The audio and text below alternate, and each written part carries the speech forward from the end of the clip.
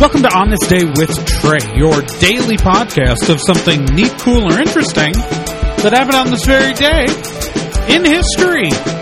It's exciting. It's amazing. Everything's crazy. I'm your host, Trae Dorn.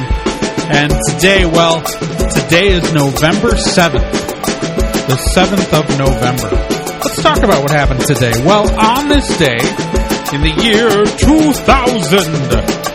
Hillary Rodham Clinton made history as the first time a president's wife won public office, as she was elected to the U.S. Senate representing the state of New York.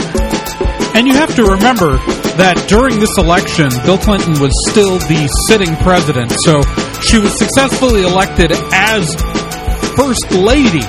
And while her term as a senator wouldn't begin until after her husband's term as president ended, it's really quite remarkable and nothing that we'd ever seen before in American politics.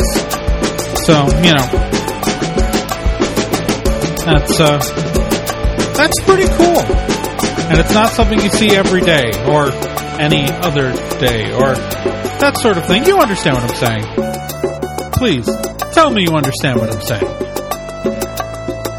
Because I don't.